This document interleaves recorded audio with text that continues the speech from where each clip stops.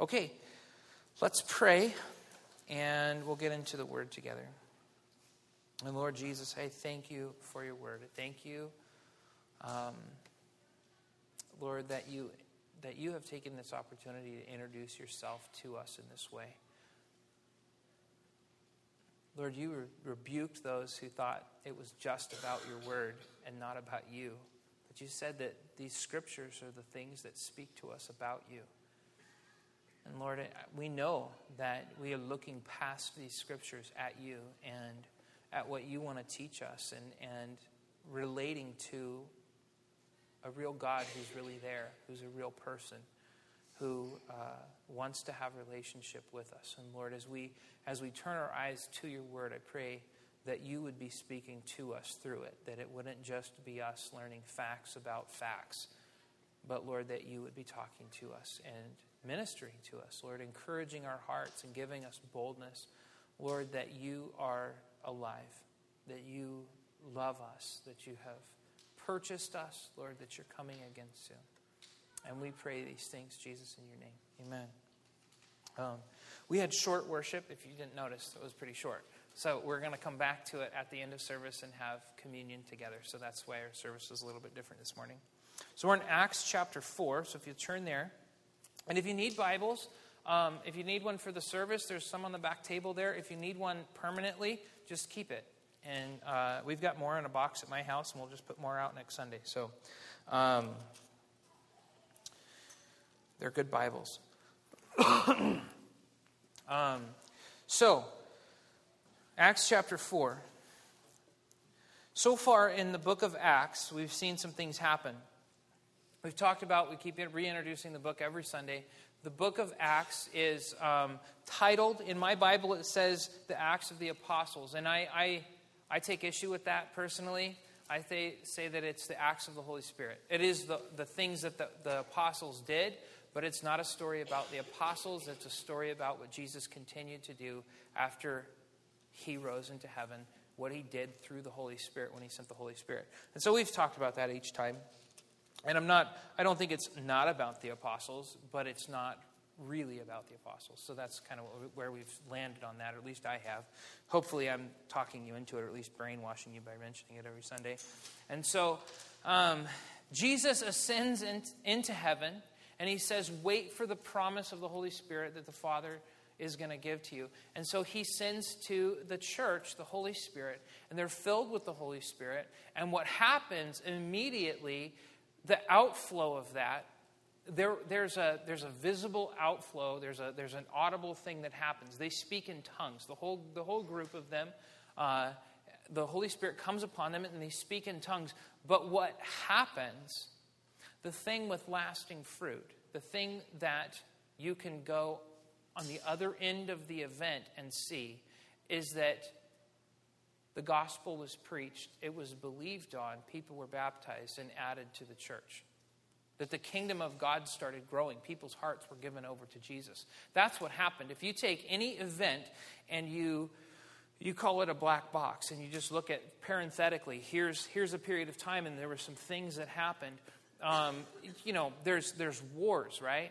The revolutions, like the French Revolution, you look at the beginning of it and the end of it, and there's a tangible change. There's something that happened during that period of time.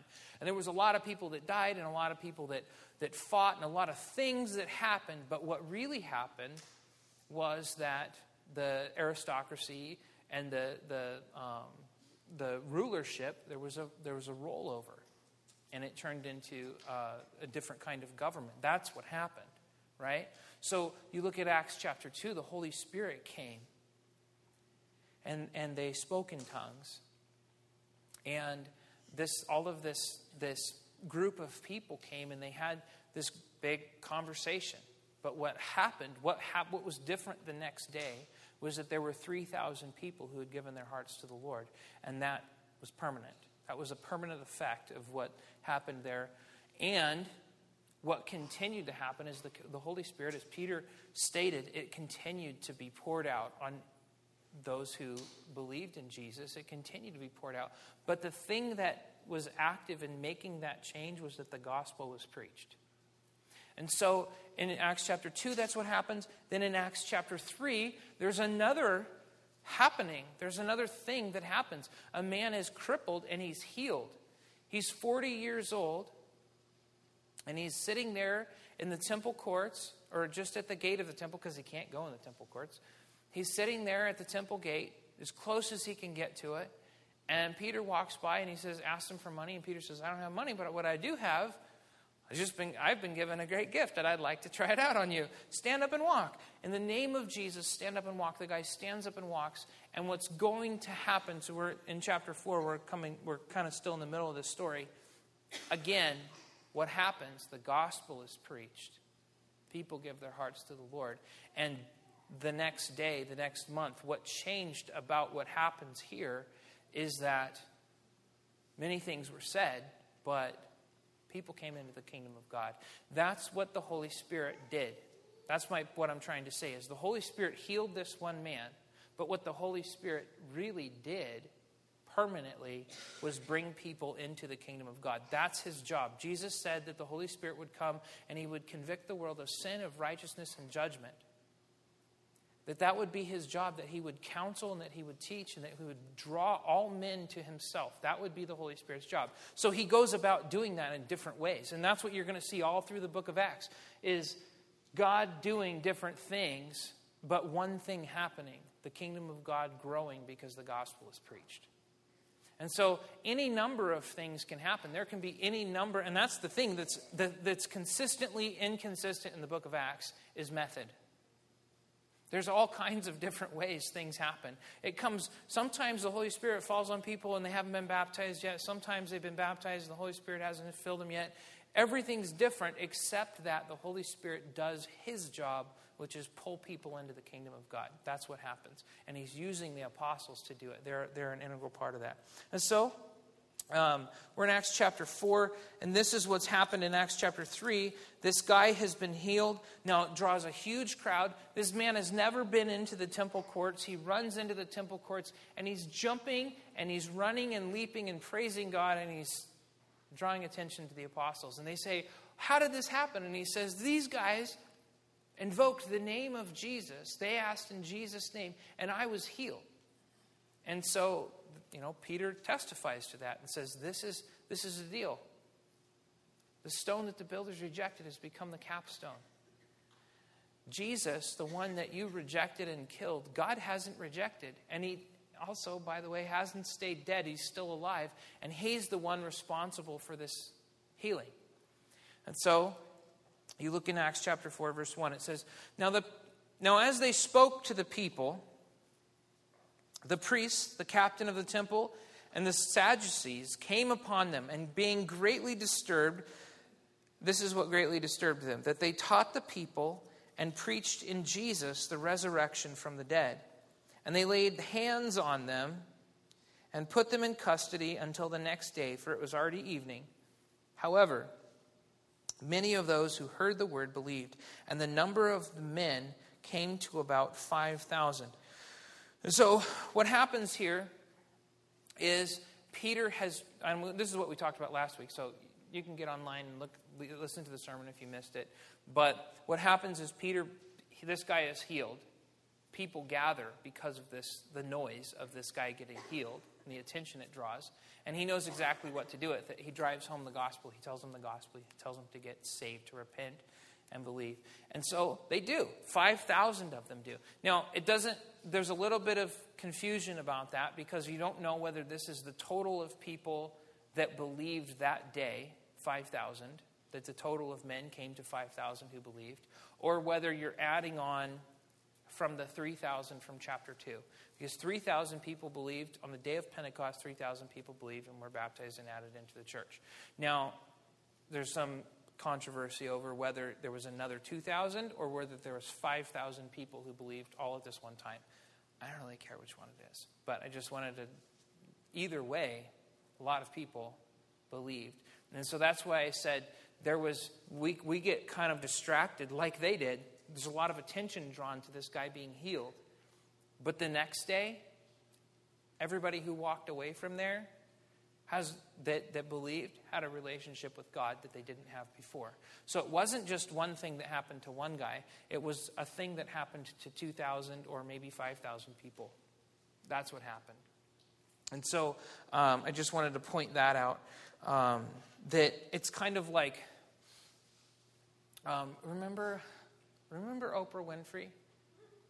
Remember that? Remember her? Such a long time ago.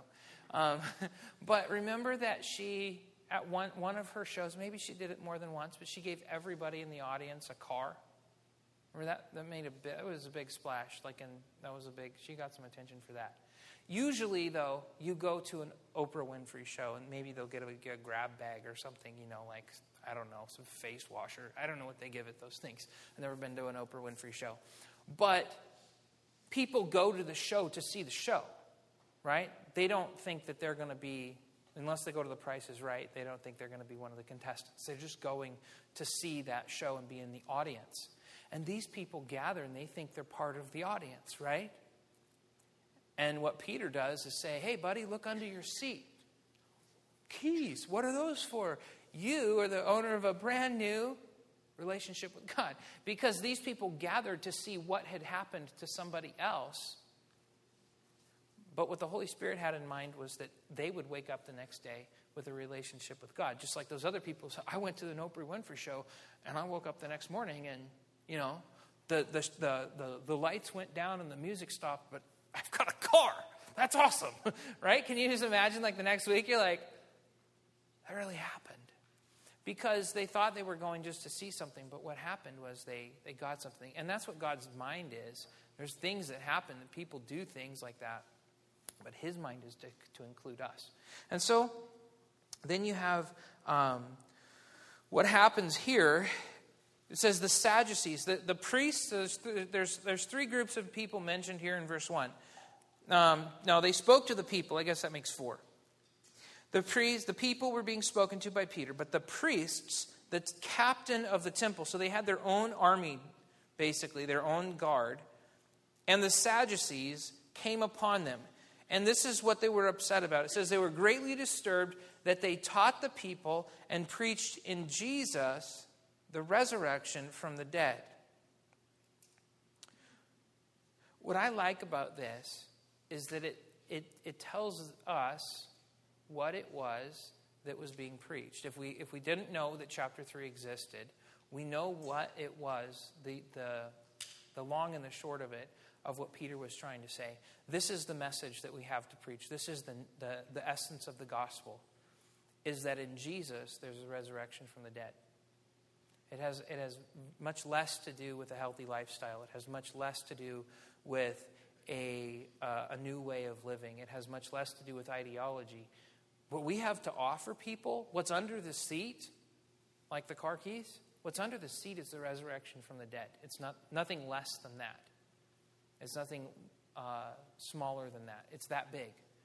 And this is why they were upset, because they preached in Jesus the resurrection of the dead. Now, the Sadducees, I really feel like these words, at least for me, for a really long time, it was just like the people with beards came and started trouble.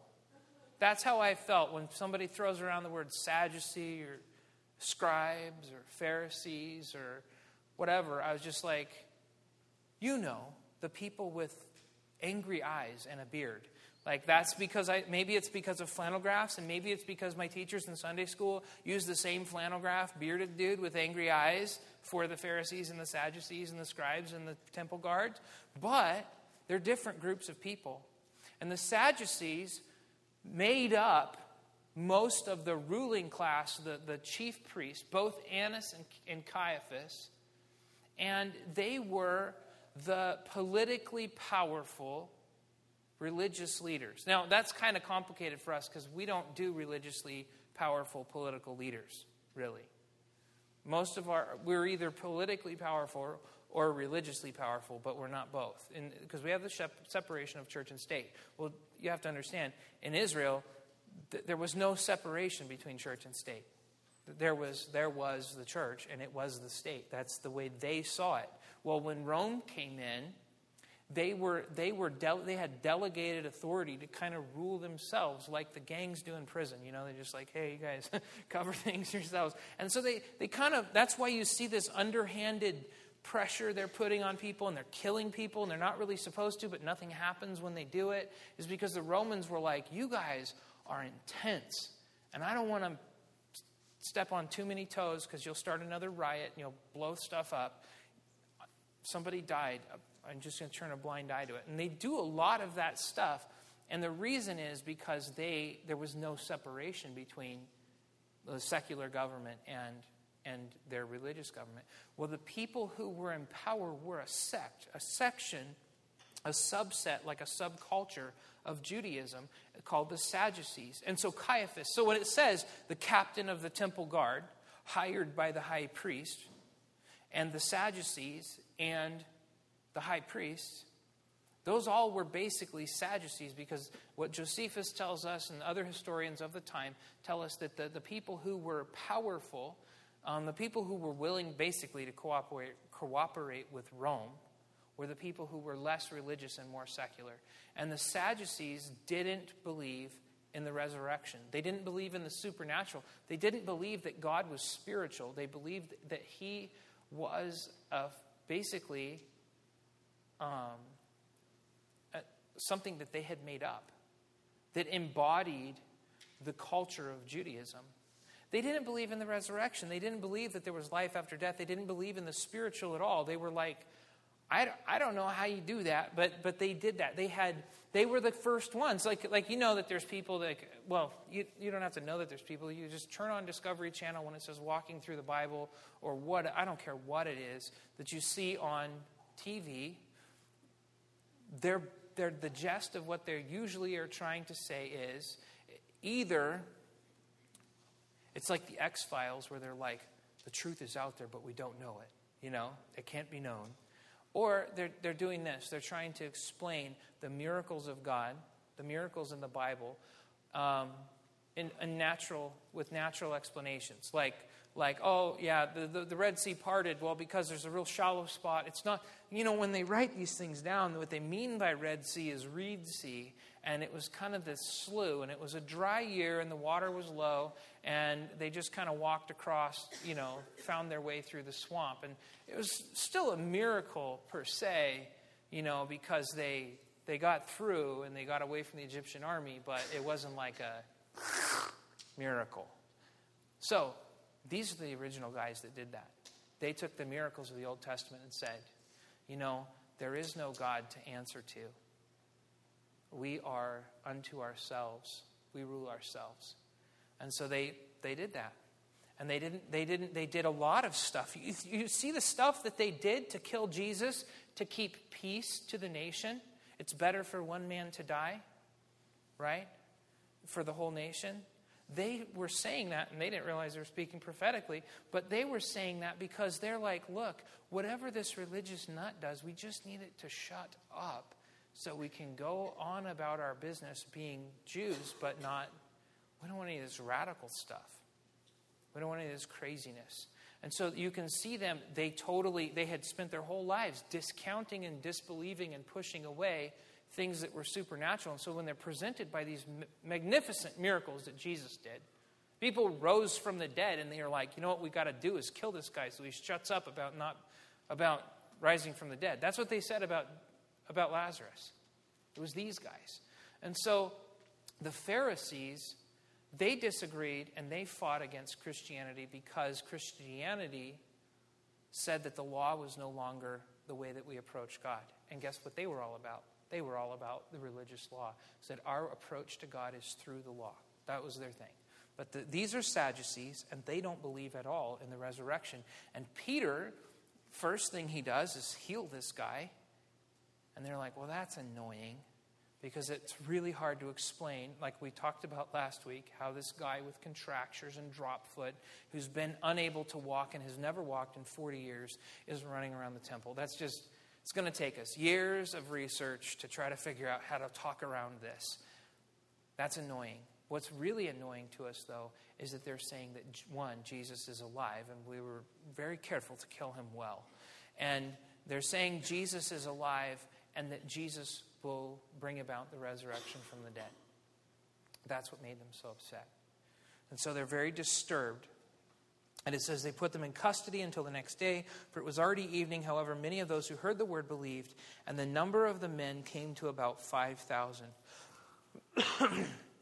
And then in verse 5 it says, and it came to pass on the next day that their rulers, elders, and scribes, so now you've got the whole group. The one group was the prosecution, and now they've gathered the whole Sanhedrin, that group of elders of the people, and scribes, as well as Annas the high priest, and Caiaphas, who was the other high priest. I told you it was complicated, right? There's only supposed to be one high priest, but there's two during this year, because the Romans had assigned one of these very secular guys, Caiaphas, as high priest. And then Annas, if I'm getting it right, then Annas was the one who was by lineage from the line of Aaron. He was supposed to be high priest. And they were closely related.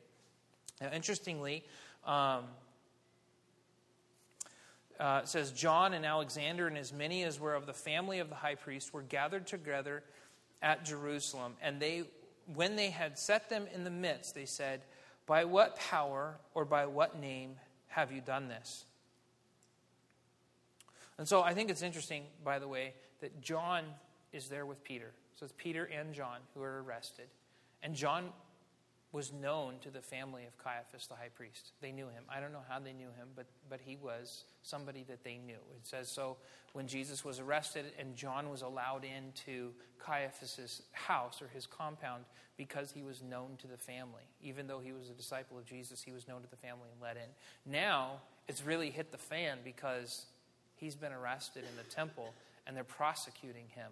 So things have changed. That relationship has gone kind of south for him. But I'm kind of helping us understand there's going to be as much weight that these guys can lean. They're going to lean on them. They can't do anything to them. But we're talking about intimidation here. These guys are going to pull themselves up to their highest stature, and they're going to lean on the apostles and say, don't do this or it's going to be bad. That's basically all that they're going to do to them. But that's significant. That's almost sometimes worse than outright persecution. It's like, you have peace now. But if you don't stop, well, then there's going to be heck to pay. Right? And so what happened, we're going to talk more about that. But this is the question they ask. They say, by what power or by what name have you done this? And so this is a legitimate question. And I'm not saying that because they didn't know. I'm not saying because it wasn't rhetorical or they weren't just kind of leading the witness, because they were. But in that day, and still, it's not impossible for someone to be healed by other powers. And we just need to know that healing is not something that's exclusive. Spiritual healing is not something that we're even claiming is exclusive to Christianity or to God. Satan does that. He does it at great cost. Jesus does it freely, but he does it at great cost. There's psychic healers. There's people that are shaman and all kinds of goofy stuff. And Satan does heal people. That doesn't mean that he's good. It means that he's drawing attention to himself so that people will follow him and worship him, and that people will lead after him. So I just wanted to say that, you know what? The thing that God says is exclusive unto himself. He says it's prophecy. He says, go for it. Give it your best try. Predict something, whether it's good or bad. He tells the other demonic forces, the idols that the Israelites are following in the Old Testament. He says, you guys, great at doing all this other stuff. Even when Moses goes to Egypt, right? They do some of the miracles, right? But God says the magicians do. But God says to the Israelites, he says, all these other gods you're following, have them predict the future accurately. Whether it's good or bad, I want them to say it. Because God's like, I'll undermine it. Because he's really powerful. So he says, this is the thing that I have exclusive right to. Is I know the end from the beginning. I know the end of the story. And they don't. because they're finite and I'm infinite, and that's what it means. They're very smart about history. They know things maybe that other people wouldn't know, because spirits dwell in a different dimension. So they're around, right? They're observing, they're seeing stuff. And you're like, nobody was there watching. And they're like, well, I was. So I'm going to tell you, I'm going to feed you this information and make you think that, I have ultimate power. And that's what Satan does. He shows that he has some power. And then he says, and that means the conclusion to draw is that I have ultimate power.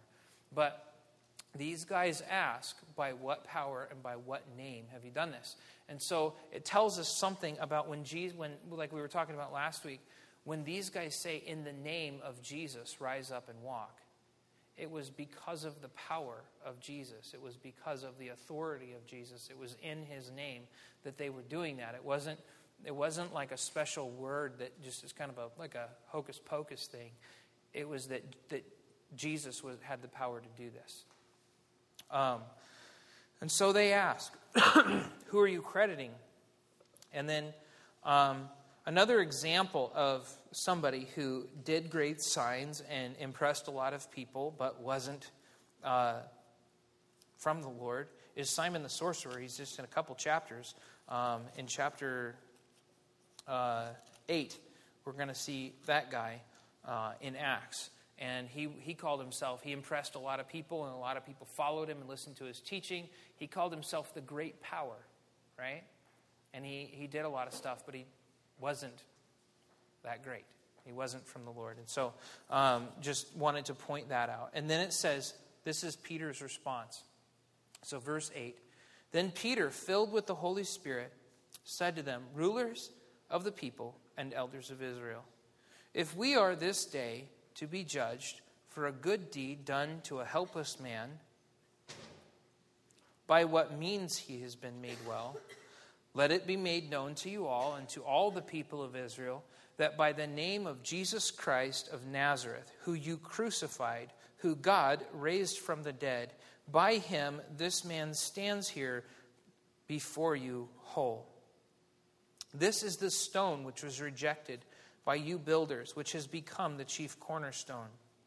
Nor is there salvation in any other, for there is no name under heaven given among men by which we must be saved. So this is the thing you have to recognize. So far, God has drawn attention. He has gathered people's focus. He's done that in a couple different ways. First way was the sound of a great and mighty wind, and then people speaking in tongues, right, on Pentecost. Second way was this man being healed and then making a fool of himself, running around the temple praising God. Now, I would gladly be that fool, but he did get a lot of attention, and he was clinging. The people came to Peter and John because he's clinging to them. So God gathered attention that way.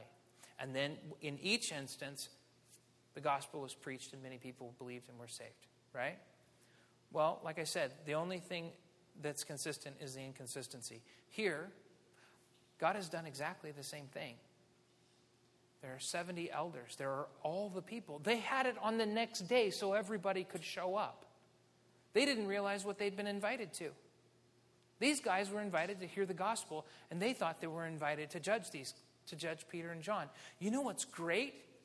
By chapter 6, it says a great many of the priests and those who worked in the temple became believers and became obedient to the faith. Why? They were all here.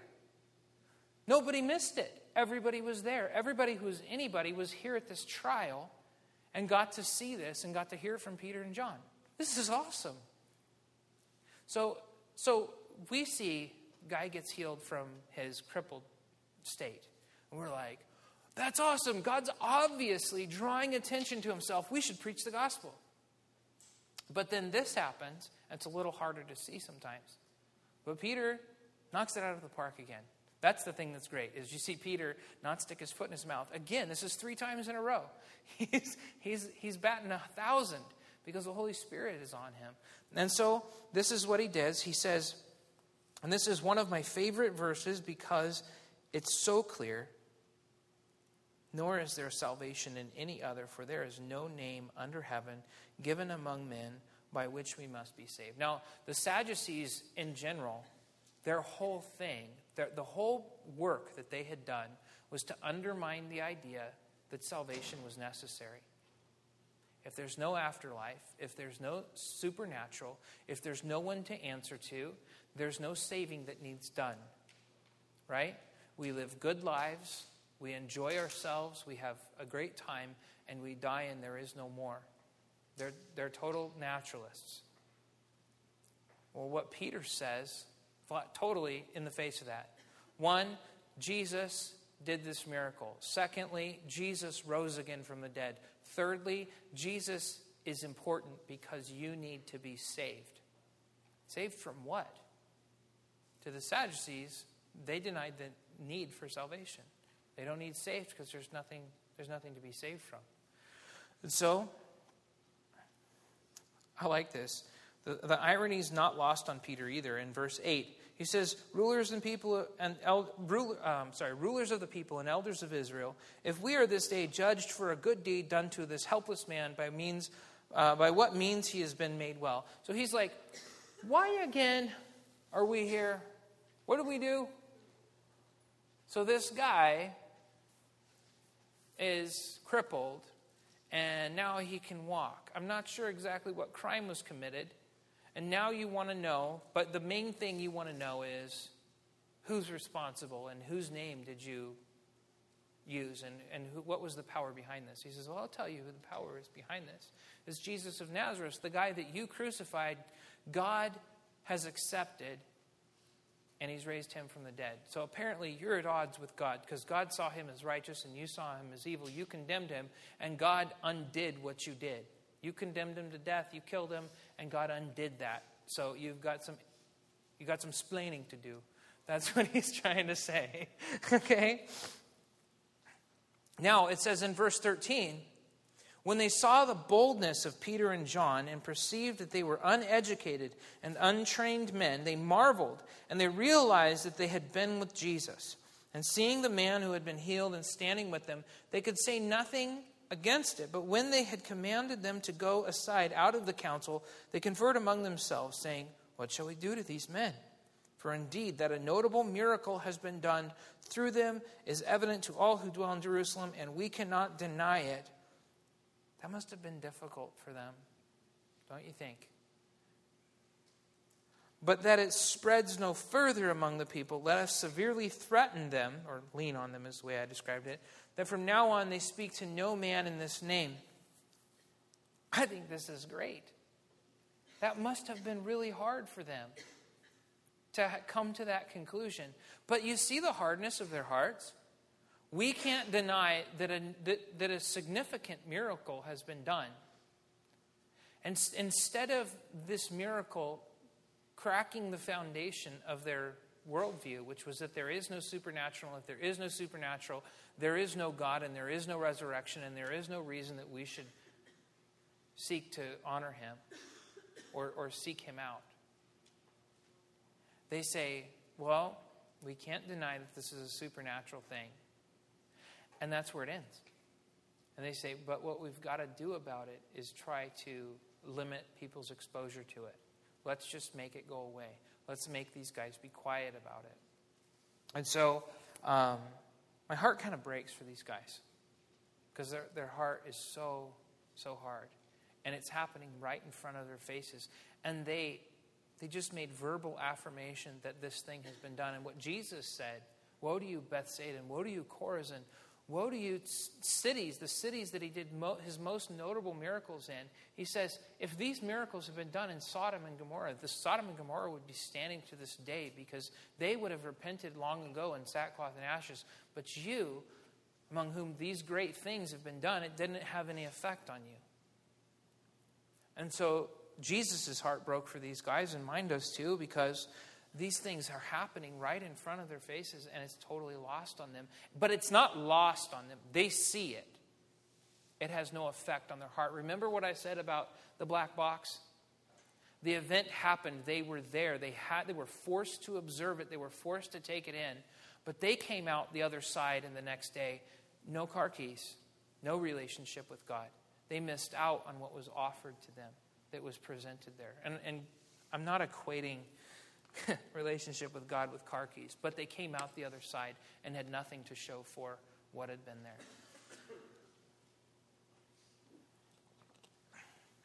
One more thing in verse 13. It says, when they saw the boldness of Peter and John and perceived that they were uneducated, untrained men, they marveled and they realized that they had been with Jesus. And seeing the man who had been healed standing among them, it goes on. And so, the thing I think about this is, I've known this story for a really long time. I used to read the book of Acts a lot because it was the short stories. So when I first learned to read, I'd read through the book of Acts. And I really liked these stories. And so I remember reading this at a really young age. This was kind of the first book that I gravitated to. But what I always thought about with this was, well, I might not have a classic education. I might not be smart in the world sense, but I'm going to be like educated by Jesus. And so my understanding of the scripture was that these guys were amazed at the eloquence and the ability, the mental capability, and the understanding that Peter and John had, even though they weren't classically educated. And I really don't think that's what they were amazed by. And I've come to the conclusion, at least at this point, this is my thought. I think they realized that these guys didn't know, like, the Bible from a hole in the ground, basically. They weren't eloquent. They weren't. Peter doesn't use, he throws in a scripture here subtly. And he says, the stone that the builders rejected, he has made the capstone.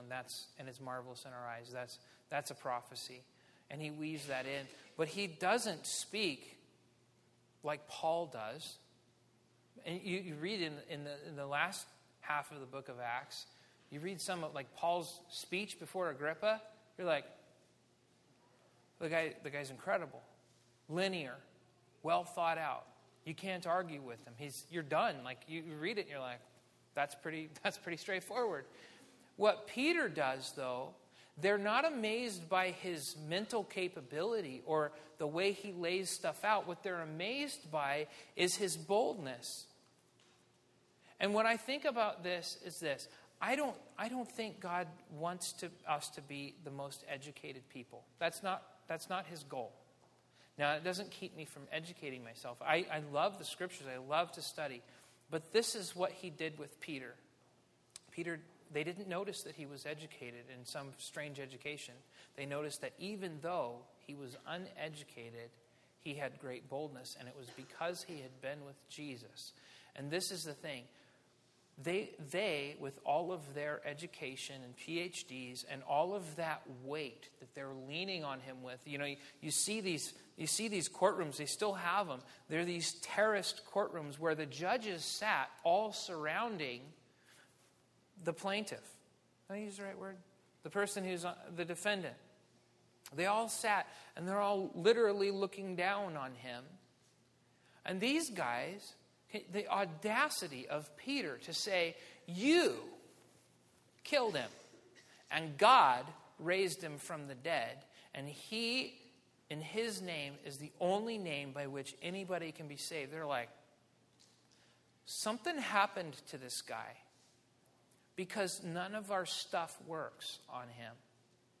We're smarter than he is. We're more educated than he is. We can run circles around him with creation and evolution. With science, we've got it. We can explain away everything he has to say, and nothing has any effect because Peter has seen Jesus alive. It doesn't matter to Peter whether they can explain how maybe the guards were paid off, because that's the story that these guys circulated. That story has no effect on Peter. He doesn't care if they believe it or not, because he's seen Jesus. You can't undo that. He doesn't need educated. He's got a relationship. And so this is what I think the Lord would like to have with us. He would like us to know him and the power of Jesus personally, not just educationally, not just factually, not just in our heads. If we have that in our hearts, if we know that, education can come later. It can be filled in later. But Peter is actively standing up against these guys, and it's not because he's smarter than them, and they know it. It's like, this guy's been with Jesus. And so what can they do to him? They can't do anything to him. So they move on. Verse 14, they saw the man who had been healed standing with them. They could say nothing against it. When they had commanded the people to go outside, those people to go outside, they conferred among themselves, saying, what can we do to these men? For indeed, that a notable miracle has been done through them is evident to all who dwell in Jerusalem, and we cannot deny it. But so that it spreads no further among the people, let us severely threaten them, that from now on they speak to no man in this name. What was spreading among the people? What was spreading among the people was something that Peter and John couldn't even stop. The Holy Spirit was spreading among people. They couldn't stop that. Even if Peter and John had been silent, the stones would have cried out. God would have just moved through somebody else. He was already moving in other people. This is just one of the stories. And so these guys think that they're going to, if we cut the head off the snake, there's no head on the snake. The Holy Spirit was in 120 people the first day, and then 3,000 people later the same day. You can't stop the spread of that because it doesn't have anything to do with one or another person. It was something God was doing. And so it says, verse 18, they called them and commanded them not to speak at all or teach in the name of Jesus. But Peter and John answered and said to them, whether it is right, this again, if they were smart or educated and knew what these guys could technically do to them, they would have kept their mouths shut. But they're just dumb enough to be bold enough to do it right. And they say, I don't know. He says, whether it's right in the sight of God to listen to you more than to God, you judge. Basically, he says, I don't know. That's above my pay grade. Jesus told me to speak in his name, and so that's what I do. I don't know whether... You're going to have to work it out with him if you disagree about this, how this should go down. He says, I'm ignorant. I'm just going to do what Jesus tells me to do. For we cannot but speak the things which we have seen and heard. So when they had further threatened them, they let them go, finding no way of punishing them because of the people, and since they all glorified God for what had been done. For the man was over 40 years on whom this miracle of healing had been performed. They couldn't deny the miracle, and because Peter and John weren't intimidated, the gospel wasn't silenced. And so I wanted to look at Luke chapter 14. Remember that Luke is the author that wrote Acts. And so I think I've noticed that there's a lot of significant tie-ins back into the book of Luke, and I don't think it's an accident. Luke chapter 14 and verse 25.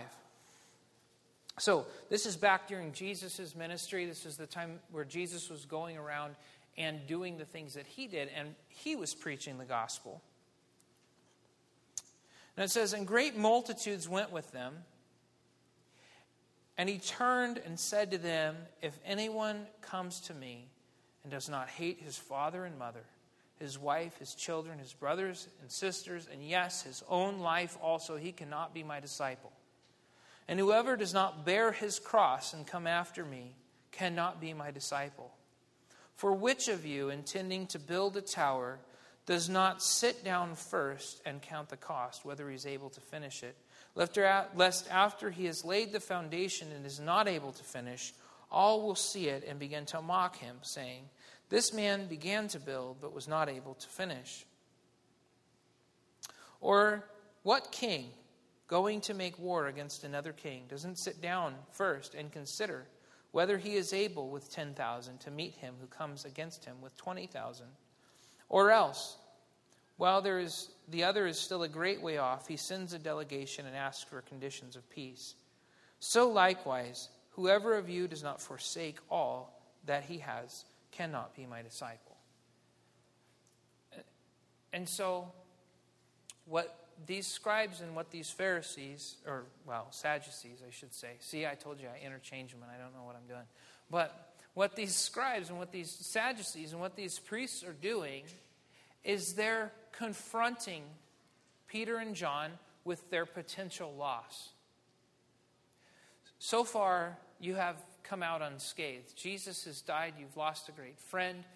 But if you continue in this way, we're going to bring this home so fast it'll make your head spin. That's what they're saying. Okay, so far and today, you've got the people with you. But we have this thing about finding people in the dark and taking them away and killing them where nobody's around. And you know we can do it. We'll find you. We know where you live. We're going to catch you. It'll just be a matter of time. And they're confronting them with this massive army. And so they're standing there. What the scribes and what the Sadducees don't understand is that they have already made this determination. Peter and John were there when Jesus said this. And he says, you've got to be willing to give up not just your friends, not just your freedom, not just your respect socially. You've got to be willing up to and including your wife and your children and your father and your mother. And I'm requiring you to leave all for my sake. And count the cost now so you're not embarrassed later when you're confronted with it. And it was all for this moment and the moments that followed. But that's the thing. Jesus has asked us to do this. He says, I'm not afraid of you counting the cost and thinking, what if I lost everything I have for the sake of eternal life?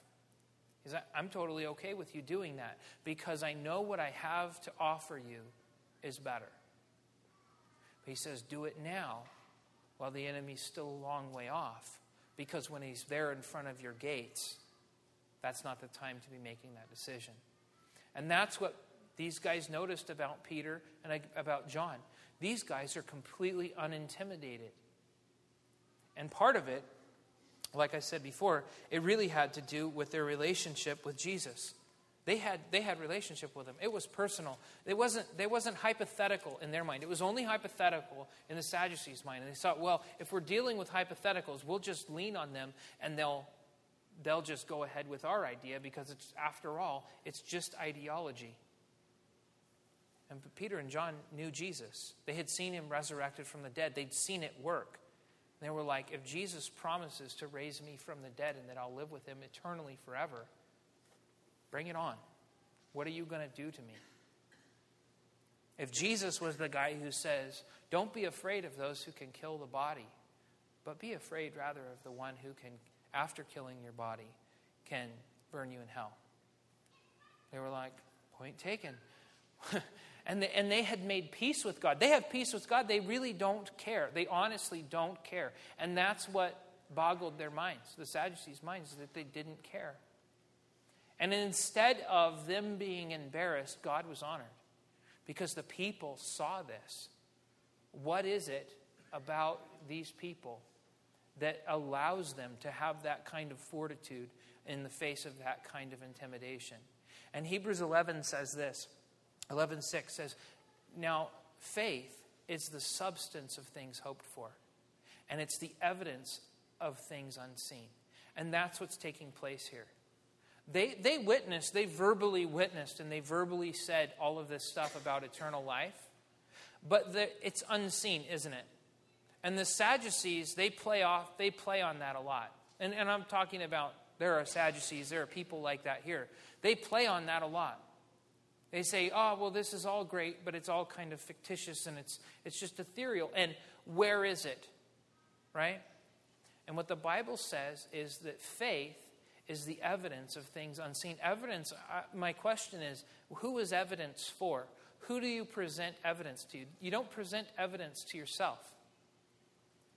The evidence is produced or shown to those who are observing you or judging you or evaluating for themselves what you're saying, whether it's true or not. And so when Paul, or I gave something away there, when the author of Hebrews says this, what he's saying is, this is a level of witness that you can't do without actually believing in it. You can explain the gospel, but when you believe it, when you have faith in it, it's evidence for people of something that's unseen. And so these people who are watching what's going on here in the Sanhedrin that day, they go, whoa, what must have happened to Peter and John? And they're going to have everything stripped away from them. And they say they believe in eternal life. And you know what? You have to believe them. Because if they don't believe in eternal life, they've just basically went at people that can totally kill them for what they've done. And they've said, I have peace with God. I don't care about having peace with you. They must have peace with God. Because these guys, they think that they represent God. To be at odds with the Sanhedrin is to be in bad standing with the church. And they thought that they would be the ones, responsible for if you had bad stuff on your list, it was with these guys. That's what they thought. And yet they'd been with Jesus, and they thought, it doesn't matter if you guys talk bad about us in front of the throne in heaven. I have an advocate with the Father, Jesus Christ the righteous. It doesn't matter if you narc me out and say, hey, they didn't do what we said. Jesus would be like, well, neither did you. And actually, they were following my orders. Why? How come you haven't checked in for so long? Oh, because we don't know you. Yeah, I didn't think so. Like that's where Peter and John are at. But what happens when they don't cower and when they don't cow down, that people get to see the reality of heaven, even though there's no rift in the sky, but they see it in their hearts. They see it happen right in front of them. And so, what agent gave them this power? We get to see here in verse 13 where Peter and John had that boldness. Actually,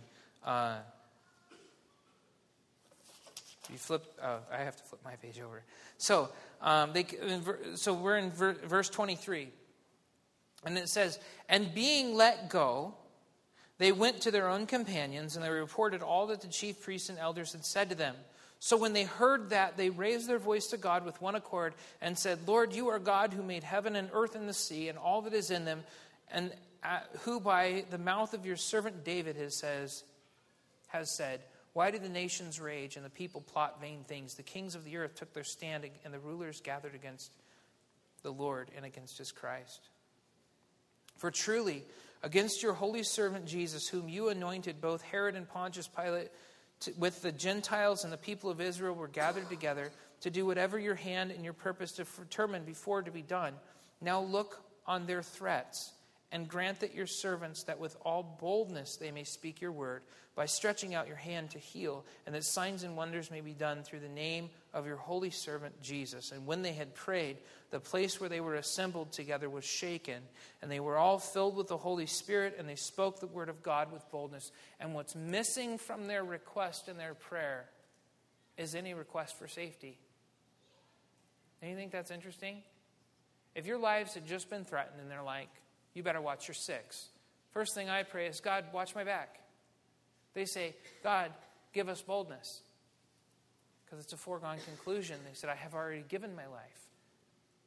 I'm ready to die for Jesus. I took up my cross this morning and I'm following him. What I need is boldness to continue in the way. I don't need so much preservation as I need boldness. That's incredible to me. Because I can be honest, this is a take-home for me. Don't pray so much that the way would be cushioned. Pray for power to walk through it. Don't pray so much for safety that you wouldn't have your feelings hurt, wouldn't have your heart hurt, wouldn't be embarrassed in front of people. Don't pray so much that you would be protected. Pray more that you would be able to speak the word of God with boldness so that it doesn't undermine the truth of what's being said. Because they knew that being protected from physical harm wasn't the thing that God had promised. In fact, he'd promised quite the opposite. He says, if they have called your teacher and master Beelzebub, if they've called me Satan and they've persecuted me, how much more are they going to do it to you guys? You guys aren't even nice half the time, and I'm perfect. So they're really going to hit you guys because you say stuff that I probably even wouldn't. So if the master has been persecuted, how much more the students? They knew what they were in for. All they're praying for now is the boldness to charge ahead with boldness and to continue And the thing that got them in trouble, they're like, whoa, that was super intense. I hope no more miracles happen today. You know what? I've got a case of the Mondays. I could just go without any more craziness for a little while. Can I have a break? They say, rather, at a very inconvenient time, you know what would be great is if more miracles and more things that drew attention to us and to the gospel would happen right now. Do you understand what they were asking for? Because they knew what they were asking for. They were saying, bring it on. And it wasn't like, well, what we need is a better healing ministry so that people will tithe more and will have a better, a better life. That was a death wish to ask for that. And they asked for it, and God did it. He filled them with boldness, and they went out and they spoke the word of God boldly. They spoke in the name of Jesus when they'd been directly ordered on threat of death not to do that. They went back and did it. And nobody could do anything about it. Now, this scripture that they quote here is Psalm 2. Psalm, if you just split your Bible in the middle, you'll come to Psalms, and then you'll probably be in about 100 and go back to chapter 2. But this is a good psalm. It starts out, this is the part they quote, "Why do the nations rage and the people plot a vain thing? The kings of the earth set themselves, and the rulers take counsel together against the Lord and against his anointed, saying, 'Let us break their bonds in pieces and cast their cords from us.'" Remember what we said about them knowing God? This is their perspective. "He who sits in heaven shall laugh. The Lord shall hold them in derision. Then he shall speak to them in his wrath and distress them in his deep displeasure. Yet I have set my king on my holy hill of Zion. I will declare this decree, the Lord has said to me. You are my son, and today I have begotten you. Ask of me, and I will give to you the nations for your inheritance, and the ends of the earth for your possession. You shall break them with a rod of iron. You shall dash them in pieces like a potter's vessel. Now, therefore, be wise, O kings. Be instructed, you judges of the earth. Serve the Lord with fear and rejoice with trembling. Kiss the Son, lest he be angry and you perish in the way, when his wrath is kindled but a little. Blessed are those who put their trust in him." And so this is a prayer they're praying for the people who had just threatened them. And do you see where intellect and instruction and education come into this? Saying, no, we don't need to be educated. You need to be educated. This is that you may know ever so much, but this one thing you need to know. Kiss the Son, lest he be angry with you. You count the cost. They're saying, boys, count the cost. If you speak one more word in this man's name, you're going to get it. And they go, instead of coming back at him with this in court, but they go to the Lord and they say, Lord, they're the ones that need educated. And they just need educated in this one thing. You count the cost. Kiss the Son, lest he be angry with you and you perish in the way. Because what's coming on them is much, much greater than any threat that they could put on Peter and Paul. Or Peter and John. And so the Lord shakes the place. Look in verse 31. When they had prayed, the place where they were assembled together was shaken, and they were all filled with the Holy Spirit, and they spoke the word of God with boldness. And I just want to close with this. There's something important, I think. I did some searching around, because it's like, why shake the place? Why have an earthquake? That's kind of different. Doesn't always happen. What's with the shaking of the earth? And if you look in Hebrews, I think it ties in really well. If you understand, once we've read Psalm chapter 2, it ties in really well. If you look at Hebrews chapter 26, two more, chapter 12, verse 20. I'm going to actually read 25 through 29. Isaiah chapter 13, verse 13, and Haggai 2:6. And this is some of the stuff that Hebrews is talking about.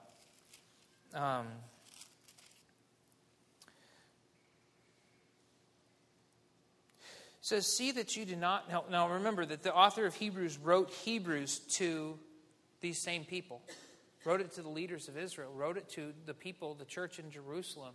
Wrote it to these people that had rejected him or were in danger of turning away from him.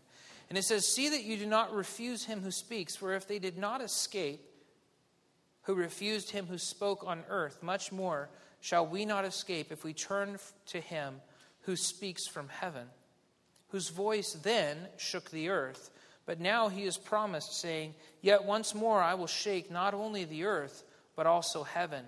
Now this, yet once more, the quotation, it indicates the removal of those things that were being shaken. And as of the things that are made, the things which cannot be shaken may remain. Therefore, since we are receiving a kingdom which cannot be shaken, let us have grace by which we may serve God acceptably with reverence and fear, for our God is a consuming fire. And so what's being said here is when God gave the law to the people that established all of this, the priesthood and all of this stuff, he shook the earth. But he says what God has promised is that there's a time coming where he's going to shake not only the earth but the heavens, and everything that can be removed that's not eternal in nature is going to be destroyed and taken away. And in Revelation chapter 20, 21, it says that heaven and earth were burned up, and there was no more any place found for them, those who didn't have a place in an eternal dwelling. And so in Hebrews here, I think that we have an indication of why God shook the place. He says, these things can be shaken. These temporal things can be shaken up. And not only, it would have just been significant, like I heard you, rattle, rattle, rattle. Got it. He did that. But I think that having an earthquake happened when Jesus died.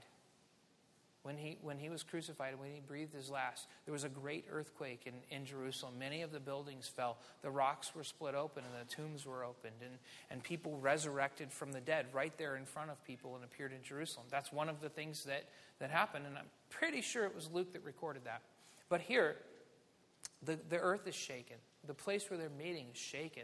Because the whole thing, the whole question was, are you going to serve God for this life, or are you going to serve God for eternal life?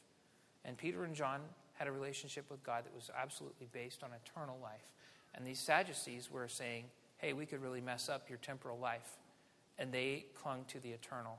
And God, I think, was reminding them, hey, this stuff can be broken down in no time. And so I think there's a lot that we can learn from that. Because this is a culture, this is a place where we live that it's getting more and more difficult. We need to make some decisions about how and in what way we believe in God. Do we believe in God because in a way that we follow social norm and we follow social pattern and the way of the world is going this way, and there's an acceptable way to be a Christian now that the world accepts. And there is a way that the Bible teaches, that God preaches, that God demands, that is not socially acceptable. That we do stand to lose a lot. And our freedoms can be taken away, and our rights can be taken away, and our families can be taken away. And this is the time, before you're in court, before you're with some news camera in your face or some person confronting you over it, this is the time to count the cost. It's called a foregone conclusion. It means that my decision has been made ahead of time. This is what I'm going to do when I'm confronted with this. And that Jesus says, go for it. Count the cost. And make this determination in your heart so that when the time comes, you won't be all, I don't know what to do. You'll be confident. And this is the time to ask for boldness. So let's pray. Lord Jesus, we ask for boldness. Lord, that we're not standing against the world, but rather, Lord, we're standing with you, and the world comes against us in so many ways. Lord, that we don't seek out trouble, but trouble finds those who follow you. And you told us to take up our cross and follow you.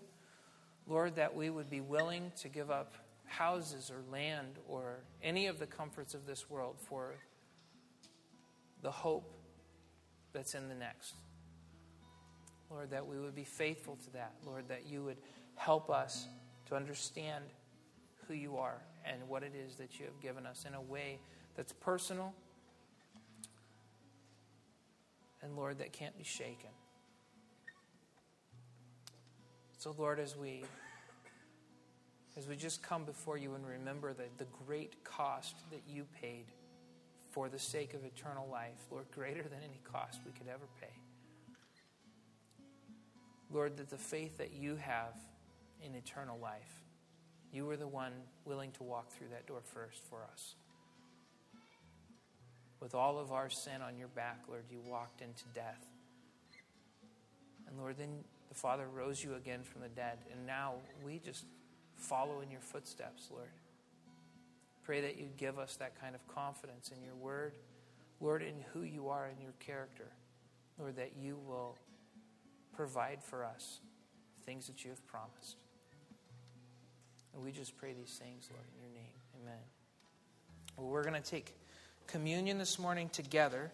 And so if a couple guys will come and pass this out during the first song, then I'll come back up and we'll partake together.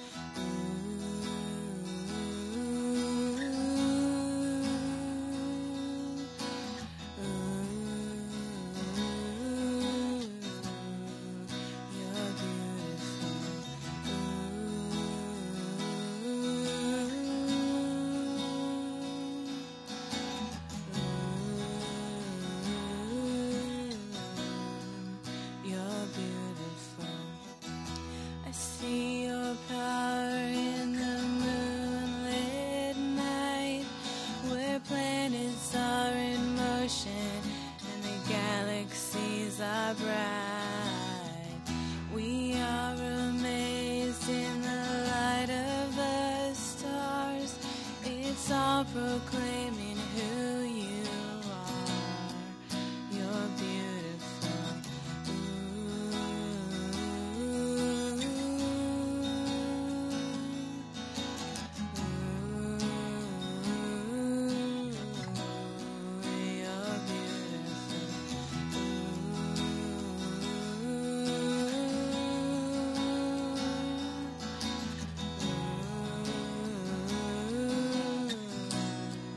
You're I see you there hanging on a tree. You bled and then you died and then you rose again for me. Now you are sitting on your heavenly throne, and soon we will be coming home. You're beautiful.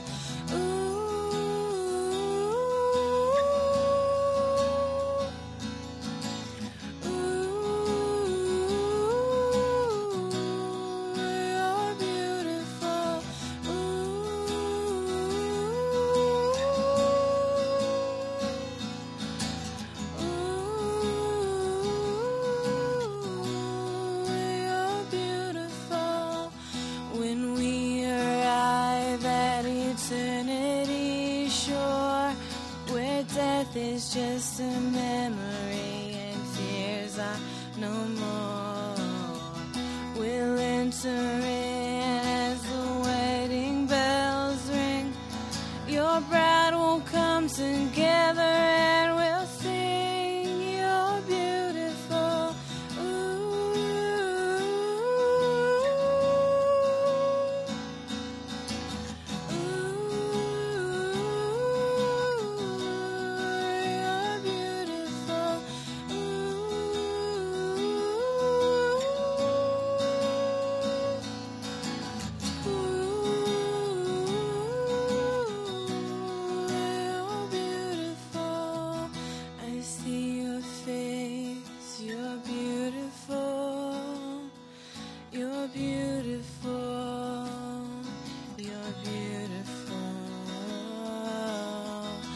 see your face, you're beautiful, you're beautiful, you're beautiful. I see your face, you're beautiful, you're beautiful, you're beautiful.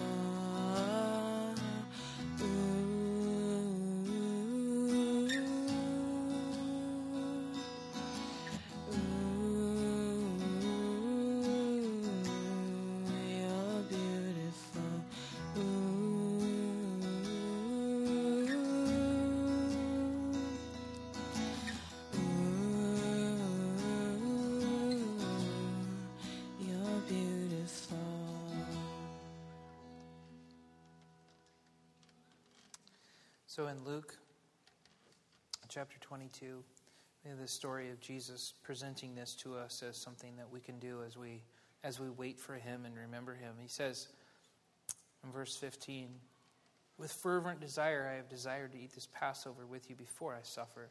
For I say to you, I will no longer eat of it until it is fulfilled in the kingdom of God." And then he took the cup and he gave thanks, and he said, "Take this and divide it among yourselves. For I say to you, I will not drink of the fruit of the vine until the kingdom of God comes." And he took the bread, and he gave thanks and broke it and gave it to them, saying, "This is my body which is given for you. Do this in remembrance of me." Likewise, he also took the cup after supper, saying, "This cup is the new covenant in my blood, which is shed for you. But behold, the hand of my betrayer is with me on the table. And truly the Son of Man goes as it has been determined, but woe to that man by whom he has been betrayed." And so this isn't the most common place that you read out of for communion, because it has this tinge of betrayal right in the middle of it. And yet we have to understand that is always been a part of the church. It's always been a part of what Jesus has done. He says this isn't done without difficulty. It's not done without heartache. It's not done without betrayal. And that Jesus went through what he's called us to go through. He went through suffering. He went through personal suffering. He went through having the people closest to him turn against him. And he's not asking us to do anything differently. And what he says, I think, is wonderful here. He says, "I have with fervent desired to take this Passover with you, because it's going to be fulfilled. I'm not going to take it again until I fulfill it in the kingdom of God." And he's talking about this next thing he's about to do. But then he says, "I'm not going to drink of the fruit of the vine. This is for you to do. You do this in remembrance of me. But I'm going to abstain. I'm going to withhold from myself the fruit of the vine until my kingdom comes." Because he wants us to know that he's waiting with anticipation. That he's not in a sense of, well, I'm in heaven. It's too bad for you guys, but I'm here and you're not. He says, I want you to be here with me. That is my heart's desire. I want it more than wine. I want it more than anything that this heaven has to offer. I want you to be here with me. So that we, in the middle of our lives, when we drink this in remembrance of him, we recognize that he's not upstairs feasting while we're downstairs slaving and losing. He's there with us in heart. He's in heaven. We're here on earth, and he hasn't forgotten us. And so he says, "Take and eat. This is my body, which is broken for you." And that we should do this in remembrance of him. So let's partake of it together.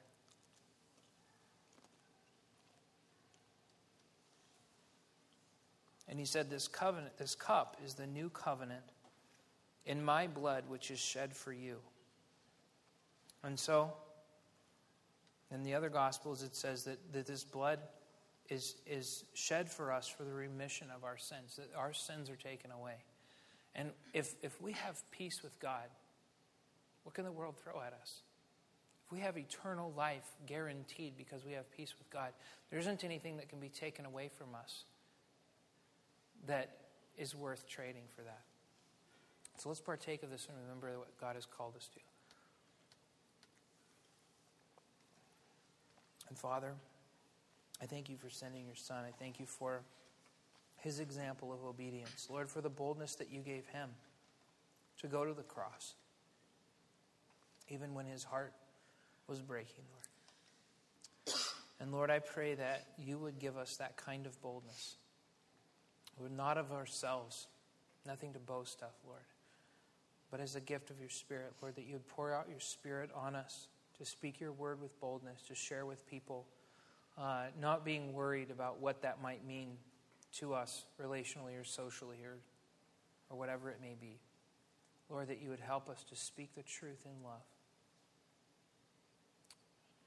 Lord, that we would know you and the power of your resurrection.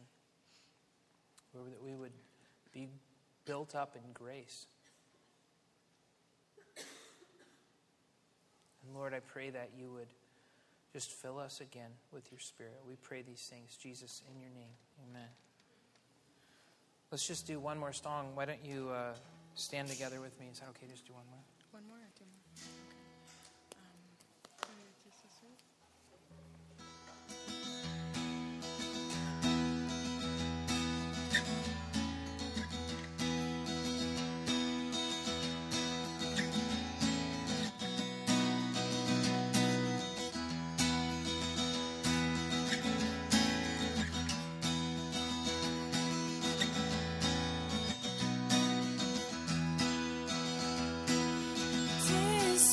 Sweet to trust in Jesus and to take him at his word, just to rest upon his promise and to know thus saith the Lord.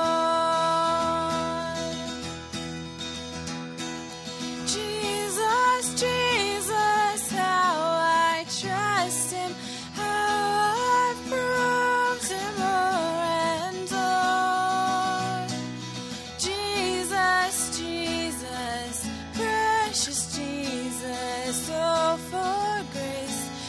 Trust him more.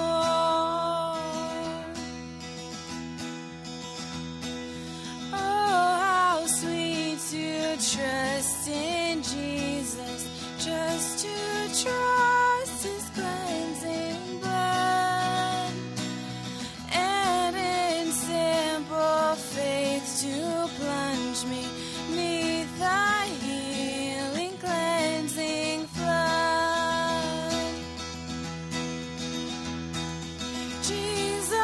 Jesus, how I trust him, how I proved him o'er and o'er.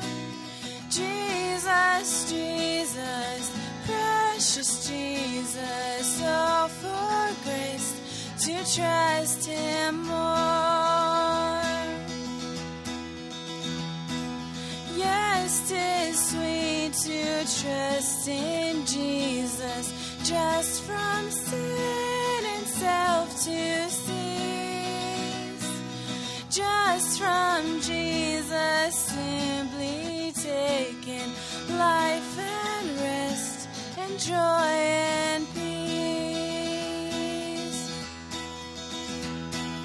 Jesus, Jesus, how I trust him, how I proved him o'er and o'er.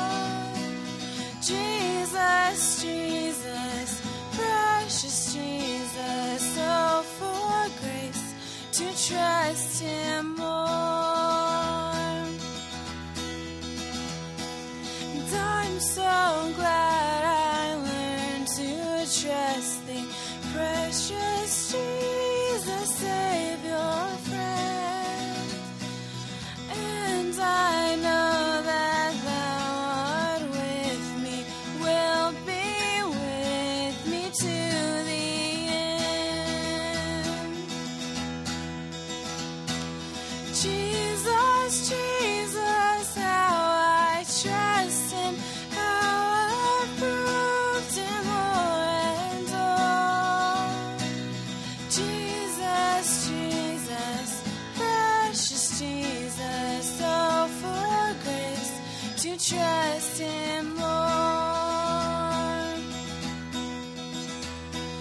Jesus.